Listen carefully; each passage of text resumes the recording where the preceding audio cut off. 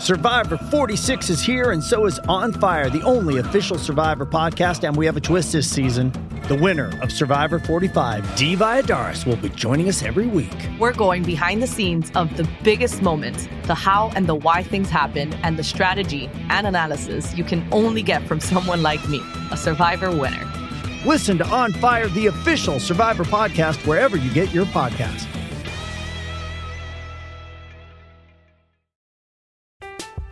I'm Alex Rodriguez. And I'm Jason Kelly. From Bloomberg, this is The Deal. Each week, you'll hear us in conversation with business icons. This show will explore deal-making across sports, media, and entertainment. That is a harsh lesson in business. Sports is not as simple as bringing a bunch of big names together. I didn't want to do another stomp you out speech. It opened up so many more doors. The show is called The Deal. Listen to The Deal. Listen to The Deal on Spotify. With threats to our nation waiting around every corner, adaptability is more important than ever. When conditions change without notice, quick strategic thinking is crucial. And with obstacles consistently impending, determination is essential in overcoming them. It's this willingness, decisiveness, and resilience that sets Marines apart. With our fighting spirit, we don't just fight battles, we win them. Marines are the constant our nation counts on to fight the unknown. And through adaptable problem solving, we do just that. Learn more at marines.com.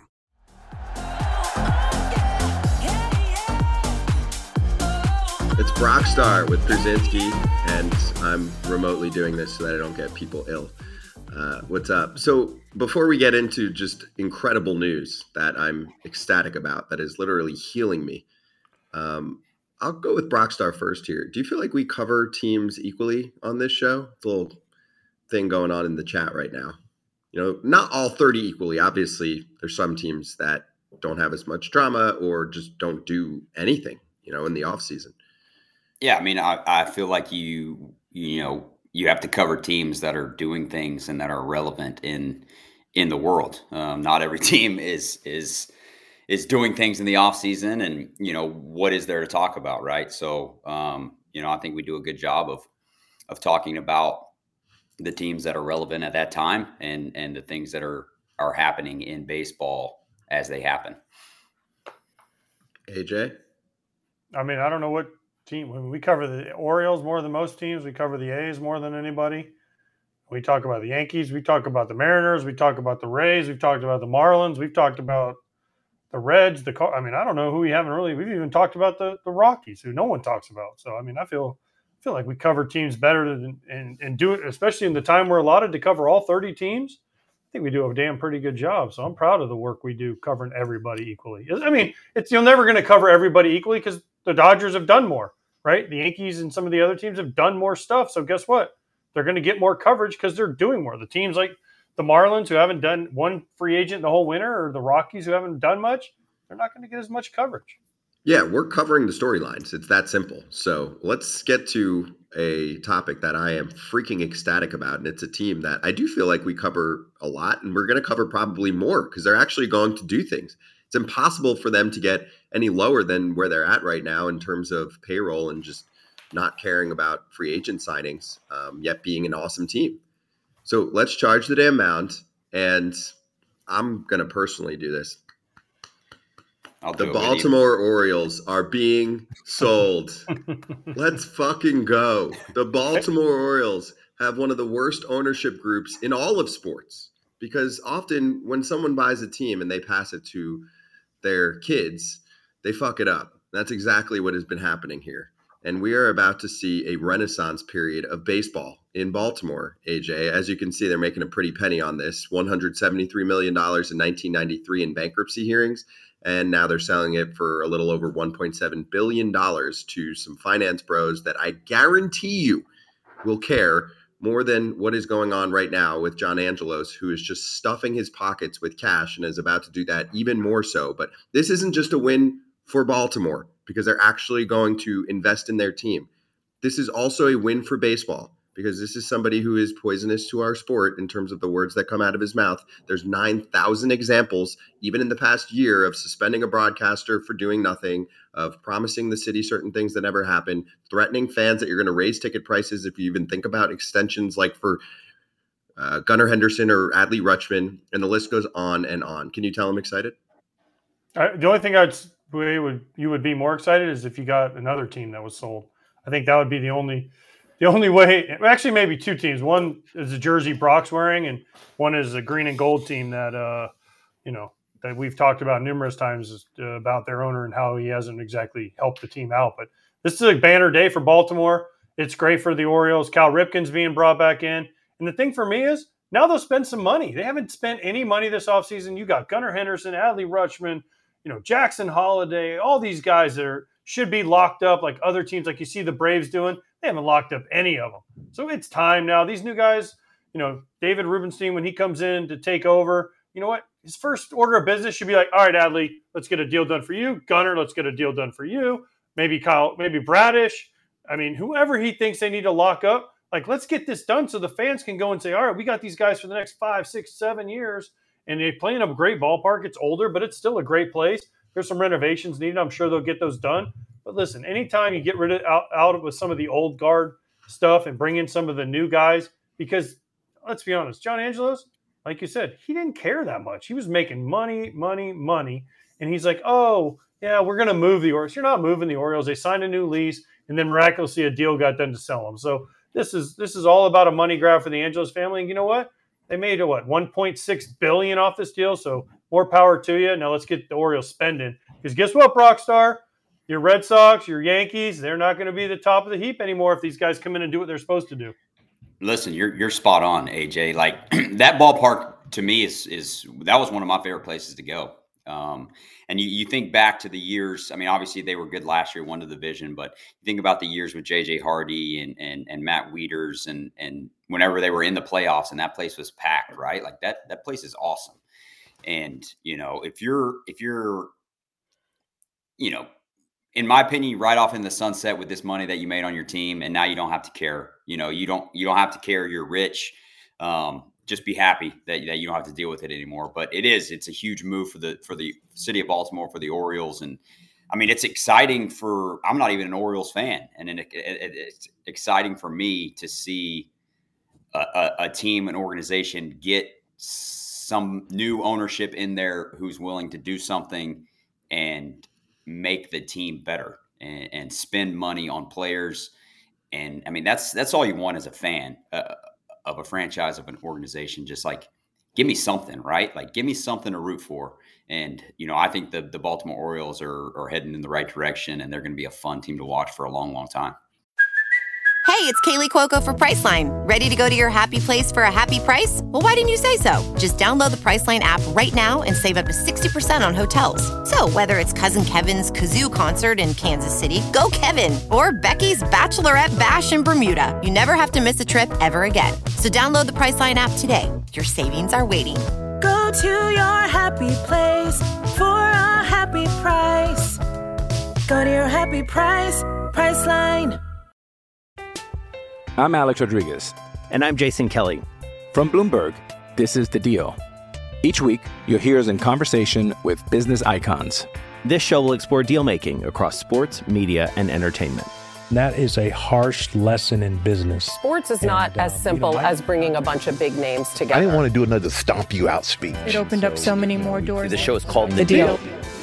Listen to The Deal. Listen to The Deal on Spotify. Getting engaged is a moment worth cherishing. A one-of-a-kind ring that you design at Blue Nile can help your love sparkle. Just choose your diamond and setting. When you've found the one, you'll get it delivered right to your door. Finding the right engagement ring can be nerve-wracking. At Blue Nile, you'll have the expert guidance needed and a diamond guarantee that ensures you're getting the highest quality at the best price. Cherish all of life's moments and save up to 30% at BlueNile.com. That's BlueNile.com. Dude, their payroll is like $70 million. If you go back to 2018, which is when I think John Angelos was like, listen, we got to be as much like the Rays as possible and even kind of dumb it down a little bit and spend even less than them. What can we do? Mike Elias, who's the GM there, has done a fantastic job, a brilliant job during the rebuild. Let's keep in mind, there was close to 6 years of pain in Baltimore. You lose a generation of fans when you're that bad and you don't care like that. but they did build themselves back up. This is the time for them to strike. It's a very difficult division. They have not ranked higher than 27th in payroll since that time period I'm talking about, 2018. They also haven't even signed a player to a multi-year contract, a free agent. So everything's about to change. And also, you know, the Masson situation with the TV that they have going on between the Nationals and the Orioles. There's been ongoing legal battles. AJ, you know who's in charge of Masson, right? The president of Masson, who makes millions and millions of dollars. I'm assuming it's John Angelos. It's John Angelos. Ding, ding, ding. Gone. Bye. See you later. Sure? Everything's about to change. Yeah, because Masson's in the deal. So this will finally get rid of like the territorial rights with the Nationals and that whole thing? Or are they going to? I don't know all that. I just know that there won't be a train wreck running the ship who's paying himself a lot, right? And then crying poor. I mean, he's paying himself like, I don't know, a tenth of what the freaking payroll is for the team just for that particular job, which obviously he does damage to. He doesn't contribute to that job. So just think about how many changes are about to occur. It's going to be a domino effect. Quick question for you, Scott, because Kelsey in the chat said that the owners of the Orioles will only own 40% of the team until Peter Angelos passes away, and Correct. Then they take control. So does that mean the Angelos family still owns? They obviously still own 60% of the team. Does that mean they're still the controlling force behind this, or? I don't think so, because they own 70% of the team. So if this new group takes over 40% of the team, that takes away 40 from them and puts them down to 30, right? So you'd have 40, that means they're the majority, 30 to the Angelos family, and then the rest of the minority investors. I think we'll get clarification because, sorry, say that again in my ear. He's the control person right from the jump, right? Not even, okay, got it. Yes. So when is this going to be approved? Do you know what's happening next week in Orlando? You're leaving? Ownership meetings. The owners' meetings. Yeah. Ooh. Should we do a show from there? I mean, do you think they would let us? Man, should we mic up the meeting? I feel like they'd be cool with that. Mic up the meeting. But no, in all seriousness, I mean, they're probably going to have a meeting about that. I would guarantee that that's one of the discussion points, and that's why this news comes out right now, because they only have those meetings, I believe, every quarter. And so they'll bring it up and be like, does anyone have any objection to John Angelos leaving our sport? And I think everyone will be like, we're all about to make so much more money for this sport to get rid of one of the key villains of the sport. I mean, he was holding back Baltimore quite a bit. And yes, AJ, you're right. As far as Peter Angelos is concerned, unfortunately, he has been incapacitated for the last several years, and not sure how much longer he has to live. But it is a capital gains tax issue where they'll be able to, cash out much better as a family if they wait at least for the partial amount of that sale. But the last wish for Peter, from what I read, was that he wanted to make sure that they secured the Orioles in Baltimore for years to come. So I will give credit on that front. However it got done, right? The Angelos family made a deal with the city. It's going to be there at least for 15 years. It has potential for 30. So that was the kind of dying wish there from Peter, and I give him credit. Because also, I mean, AJ, you can remember from 93 to 2000, the Orioles were legit. They were spending at the top of the market. They were fun to follow. I remember even for me, I mean, I wasn't an Orioles fan growing up, but I was like, oh, this is a fun team to follow. That was in my childhood. Things started to change in the early 2000s. They became more mid-market. Now it's a train wreck in terms of how they're running the franchise. Obviously, it's a very successful team at the moment. Yeah, listen. And they went through some ups, and like when Adam Jones and Wieters, the group that Brock kind of talked about, Chris Davis, remember when they gave him the big contract, and they had Arrieta and some of the other guys. It was always a fun place to go as a player. Baltimore was always a fun stadium to go in and play. They always drew decent crowds, no matter how good or bad they were. So it's not like this place is awful. It's a great ballpark. They need to do some renovations in the clubhouse and just to clean up some stuff. But they're back, and now with new ownership, who hopefully is willing to spend, they're going to really be back. And this is a warning shot against the Red Sox, the Yankees, the Blue Jays. Guess what, boys? If the Orioles start spending money, they could run this division for a while. Well, yeah, right on. The thing I like most about the Orioles right now is how young they are. AJ, you know this. Like, you have to have young guys come up and turn into good big league players for your organization to take off. But if you're not spending in free agency and going out and filling holes, you're stuck. You're stuck in one spot. So with the Orioles, with their young talent that they have and the control that they have over these players, and I'm sure they're going to sign some of these guys to extensions because they're huge parts of their team. But if they can go out and start spending in free agency and getting some of the top end free agents and bring them to Baltimore to plug in to fill some of these holes that they have, I mean, like you said, they have a chance to be good, really good for a long time, and that's exciting for anybody, not just Orioles fans, but baseball fans in general. And AJ, there were some fans on social that were like, well, these are finance bros, in private equity, they try and kind of milk companies out and trying to explain how business works. And I'm like, it's not going to happen. It's not. I'm sorry. I mean, the Dodgers have finance bros.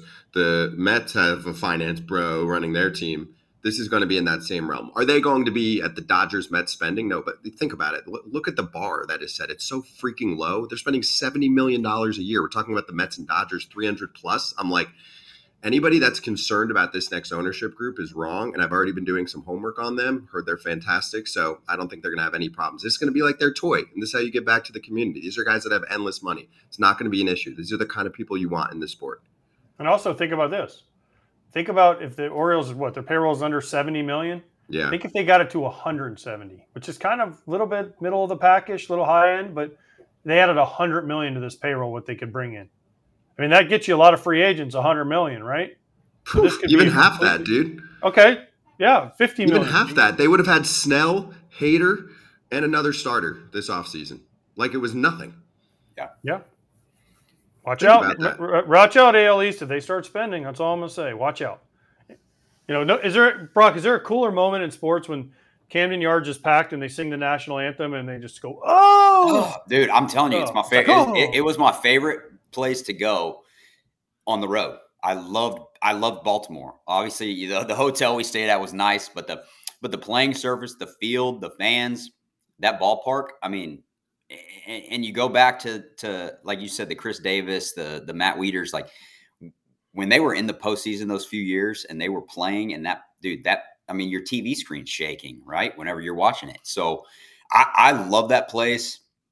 And I'm excited. I'm excited for them. I'm excited for the city. I'm excited for the fans. And I still don't like that they moved left field back, but maybe these new guys will be like, you know what, let's change it back and put it back to the way it's supposed to be. But that place is awesome. That place is awesome, and this is exciting time for Baltimore Orioles fans. Hey, Brock, I'll disagree with you on that. I think Mount Baltimore has helped them. It'll help with pitching recruiting. And they're pinching, but yeah, but there's a study that says pitchers parks do better than hitters parks in terms of success over the years. So they probably tweaked. That's fine. That's fine. That we can state all the facts we want. I still don't like it. So I like the way it was, and that's just maybe it's because I hit well there. I never hit an oppo homer there, and I couldn't do that. But I felt like it. I felt like it was a good place to go in as an opposing team. And you're like, all right, we're going to Baltimore. We're going to score some runs here. Right. But like you said, like if you need pitching, yeah, great. Like it's going to be good for them to bring guys in. But I mean, I'm sure if you ask any of their offensive players, any of their hitters, they would prefer it to go back to the way it was. Hey, we used to go to Baltimore. If you were like, oh, we're for 4 games. If I don't get at least one homer in these 4 games, it's a bad series. Yeah. Because you're like, gosh, I got to run into one fly ball that just keeps going and going and going, especially to right. It was like, oh man, please, I got to get out of here with at least one. It's a great place to hit. Great place to hit. And I mean, the playing surface was great. They take care of the field. I mean, it's the beautiful scenery background, like just an awesome place. So let's sneak in this bit of news too.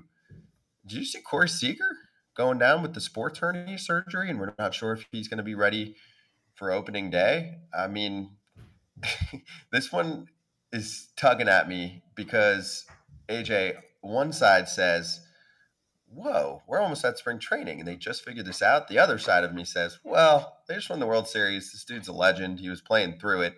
How pissed can I really get when he's literally single-handedly winning me championships? Well, the question I have, and I think everyone has, is why didn't he do this sooner in the offseason? Why wait till now? Yeah. If he was playing with it, why did we not? Because hernias aren't like something that just go away miraculously overnight. I mean, there's something they have to go in and usually do surgery on. It takes a little while, especially, as a position player in your core and him swinging and him playing shortstop. So I think that's the main question. But just get better, get healthy, get back, Corey. And, listen, you're a great player and you led your team to a World Series, but they needed every game because we've talked about the Astros are going to be there with them all year. The Mariners have made some moves to try to stay with them. So it's going to be another tough fight for them to get in, and they just need to get healthy. They need Scherzer back. They need Verlander or not DeGrom back, and then they need Seager back. Yeah, I think Brock, that's late, right? Yeah, I think with that injury, you say he played through it through the postseason, and for me, it's like one of those things where if you can't tell me 100% that not having surgery, I'm going to be back to normal, then I'm going to take care of it as soon as the season's done, so I know that I'll be ready for come spring training and opening day. I don't think it's one of those things where let's just play this out through the offseason. Obviously, that's what they did, and it didn't work out. And now he ended up having to have surgery. But for me, if you can't tell me 100% that I'm going to be ready to go, then let's go ahead and get it done and be ready when I need to be ready.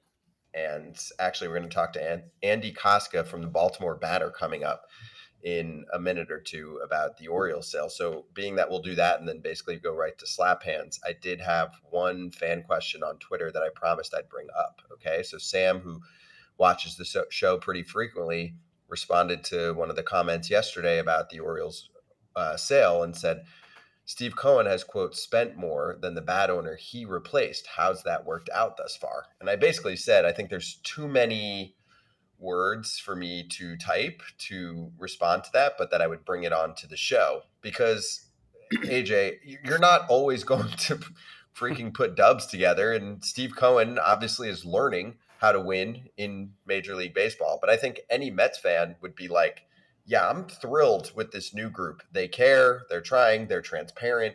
There's less BS. Obviously, there's been a lot of drama around the Mets franchise, especially over the past 10 to 15 years.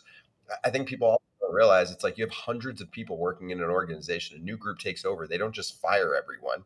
They have to slowly but surely kind of evaluate and get the franchise back to some respect. So I don't know. For me personally, I grew up in the New York area. I know a lot of Mets fans. I think it is night and day between the last group and this group. I'd much rather have my owner try. That's it. It's that simple. They That's try. it. They I mean, care. they They not always get it back. right. Yeah. But at least you know. At least you know he's trying. I mean, would you rather have Brock's Red Sox group right now that's going full throttle and hasn't signed anybody? I would rather have someone that's going full throttle and signing people and giving us an opportunity to win more baseball games. Whether we do or not, that's played out on the field.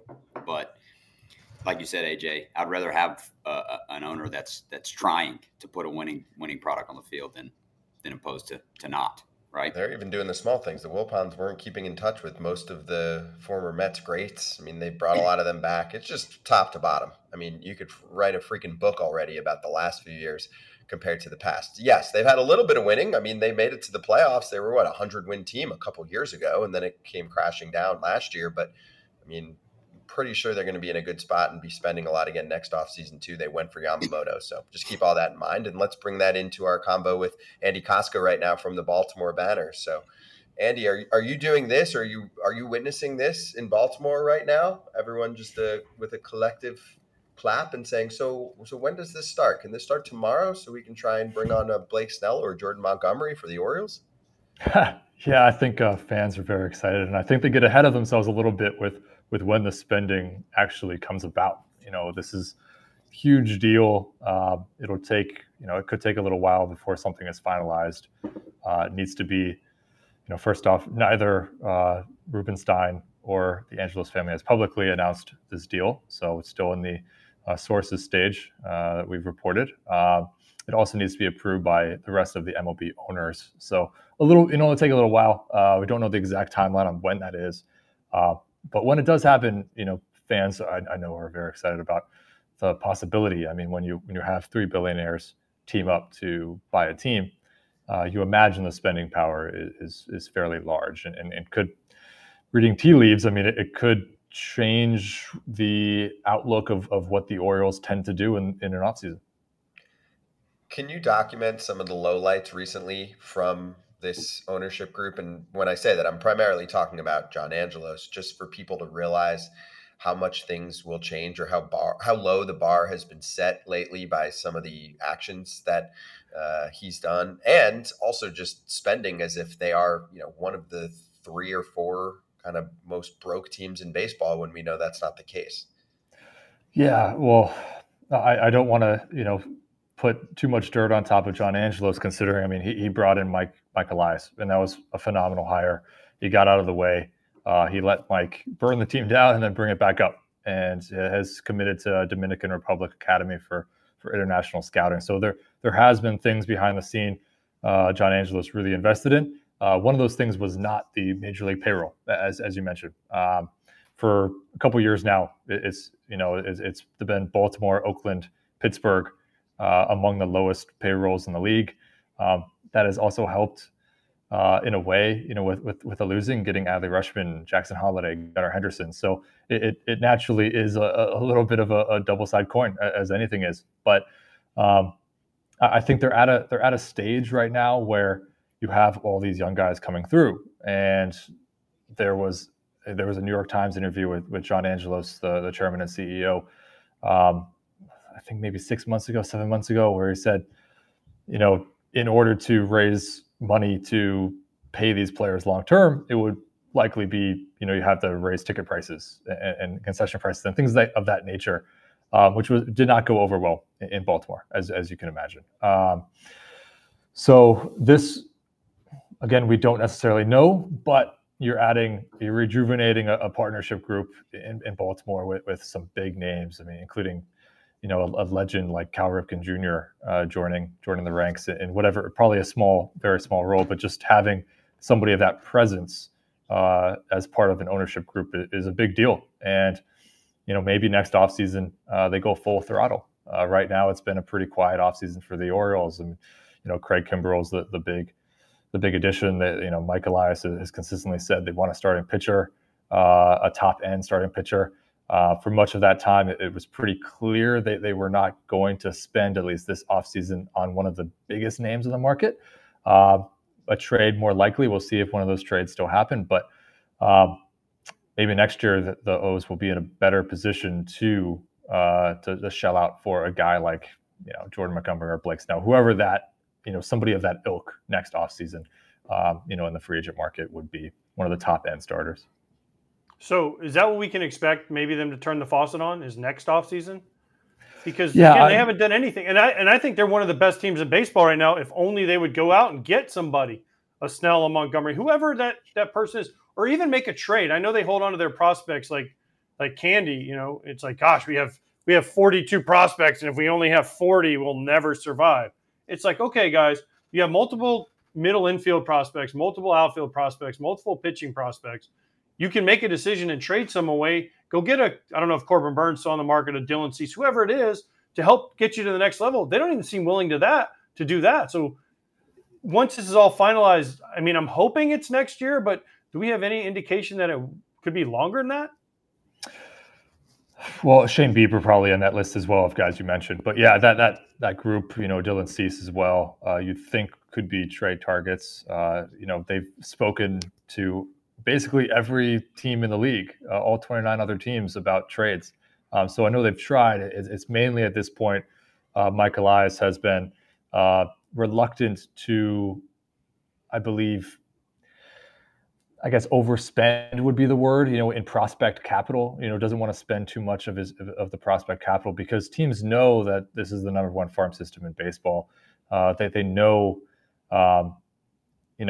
that they could probably get a great player back, a player that's going to change the course of a franchise in return for maybe a rental or a 2-year, 3-year guy that the O's would get. So Elias has been very reluctant to completely jump, into that net and risk losing a guy. Who knows if a Connor Norby, or Kobe Mayo or somebody like that becomes, an all-star. And I think they want to keep their options open. Again, that has been a frustration for Orioles fans in Baltimore, that you haven't seen that. And maybe next offseason is really when it would be more likely. I mean, this could take 3 months to finalize, 4 months to finalize.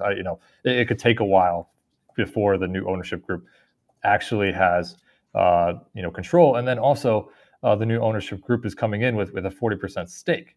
They for tax reasons mainly, until Peter Angelos, who is the owner, John Angelos is the control person right now, the son of Peter Angelos. Until Peter Angelos passes away, which we're hoping he's stays healthy, and we're not wishing that. But until he passes away, for tax reasons, it's not going to be a full transition immediately. So maybe next offseason the O's will be in a position to spend, but we're in a little bit of a unknown at this point. I think there's reason to be optimistic and hopeful that this is a sign that things will, I believe, as you said, the faucet will open. It could definitely be that, but we don't necessarily know until everything shakes out and we know exactly what the deal looks like, and we'll see. Okay, so how many prospects can one team have? You keep saying Mike Elias doesn't want to give up prospect. I mean, everything you read, they have 20 plus major league prospects and multiple at every position. So I get that you don't want to give up a guy that could be a star, but isn't that the point of winning, right? You can't, not all prospects turn into, stars. They turn into good major league players. And how many times do you see guys get traded, turn into superstars in other organizations? I mean, it happens, but it's a lot rarer than coming up through the organization. Like, I'm not saying trade Jackson Holliday is the number one prospect, right? But if you have some guys in A-ball that you're like, okay, he could be good, or he could be just an average player, and you can get a guy that can change and get you deep into the postseason, isn't that a trade the Orioles should make? Yeah, I'm not gonna say you're wrong. I think it's something that that's an opinion that has been shared widely, and I think there's some value to I think there's some value to holding prospects so that you kind of internally know which is going to hit, which is not. There's also some value in holding them so that closer you get to spring training report date, teams might be more willing to make a deal for a little bit less than they had originally been asking for. So we'll see, in the 2 weeks between now and spring training, whether that actually shakes out. Teams might decide like, hey, we don't want Dylan Cease to report and be disgruntled. Let's make a deal. Let's make a deal in the next 2 weeks and accept, maybe a step below, still a really good prospect, but a step below what we had initially asked for.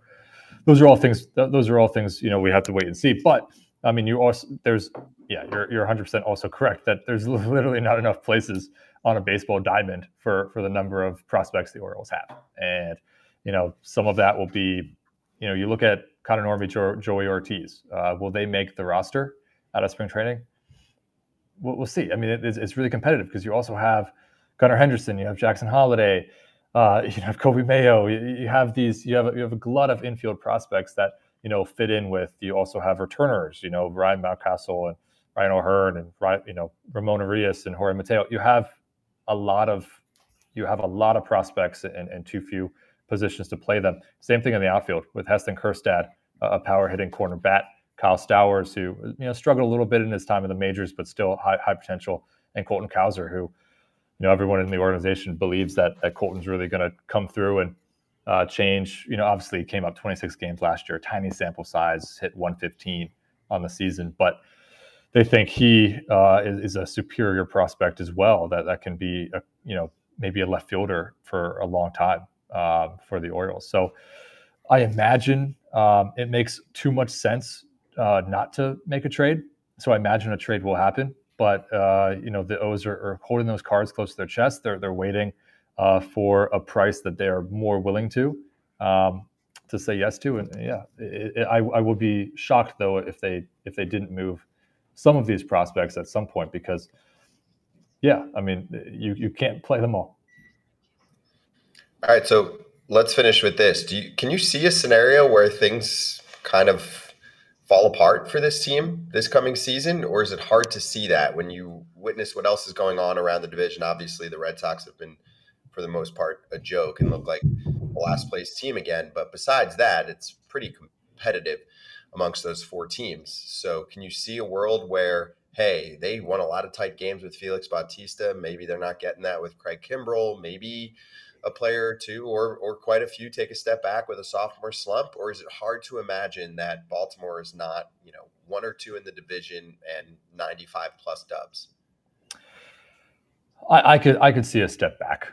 I don't think it's going to be a major step back. Maybe they don't break the 100 win mark, but somewhere in the 87 to 90 win mark, it would still be obviously still a step back, but still a good season at the same time.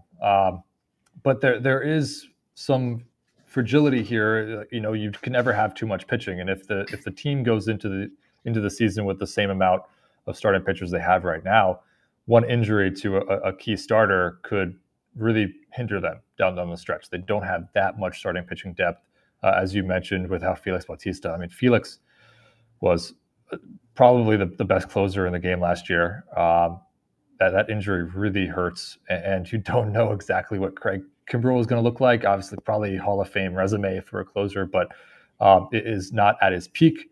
And there were other issues in the bullpen last year that hit and miss guys. You're going to rely on some guys having phenomenal seasons again. Ryan O'Hearn, phenomenal season last year. Will he, play at that level again? Will he almost hit 300 again? When previously in his career, again without regular playing time, he wasn't hitting anywhere near that level. He could easily, reach the, he could bat at a very high level again, and everything could click, and maybe they win the division. But this is the Yankees have retooled. The Toronto Blue Jays are going for it. The Tampa Bay Rays are doing Tampa Bay Ray things. That they're probably going to be in the mix. So this is a division that is never easy, and so you have to have an understanding as the O's that this is not a gimme. Just because you won the division last year with 101 wins, and you kind of maybe surprised people and how quickly this team progressed from worst to first. I could definitely imagine that, in a wrong injury here or there, a slump here or there for the wrong guy could push this team more into a wild card territory. I still think they will have a very good season. You never know with more playoff experience now for these guys who most of them never played in the postseason before. You imagine that maybe they at least win a game in the postseason and make it a little bit more of a contest against a great team like the Rangers. Obviously went on to win the World Series, so that was a tough matchup. But you still expect it to be a good season for Baltimore, but maybe not to the exact height that it was in 2023.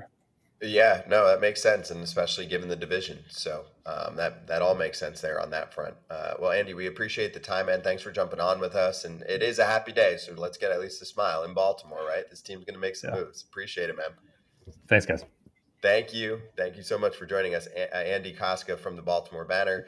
Same as usual, we'll post his Twitter, his account, the whole deal. You can check him out, give him a follow, and see some of the clips that we just went through. So let's slap hands.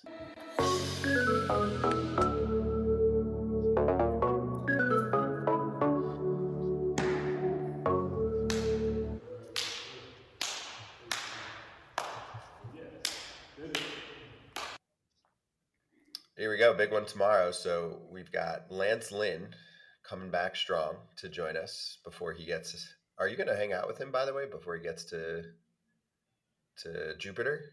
Am I? Yeah. Well, when he's down in Jupiter, you can. I'll shoot him a text and see if he can fit me into his busy schedule of giving up homers. So we'll see. And not going on road trips. He was already also true. Also true. Yes. He's not going on road trips. For more on the Orioles story, we are going to bring on John Orand, who works for Puck. He used to work at SPJ. He broke the story yesterday about Baltimore, so we'll get some more insight from him. We can ask him some of those more intricate questions, too, about when he thinks the new dudes are going to take over as the owners of the team and when they can start making moves there.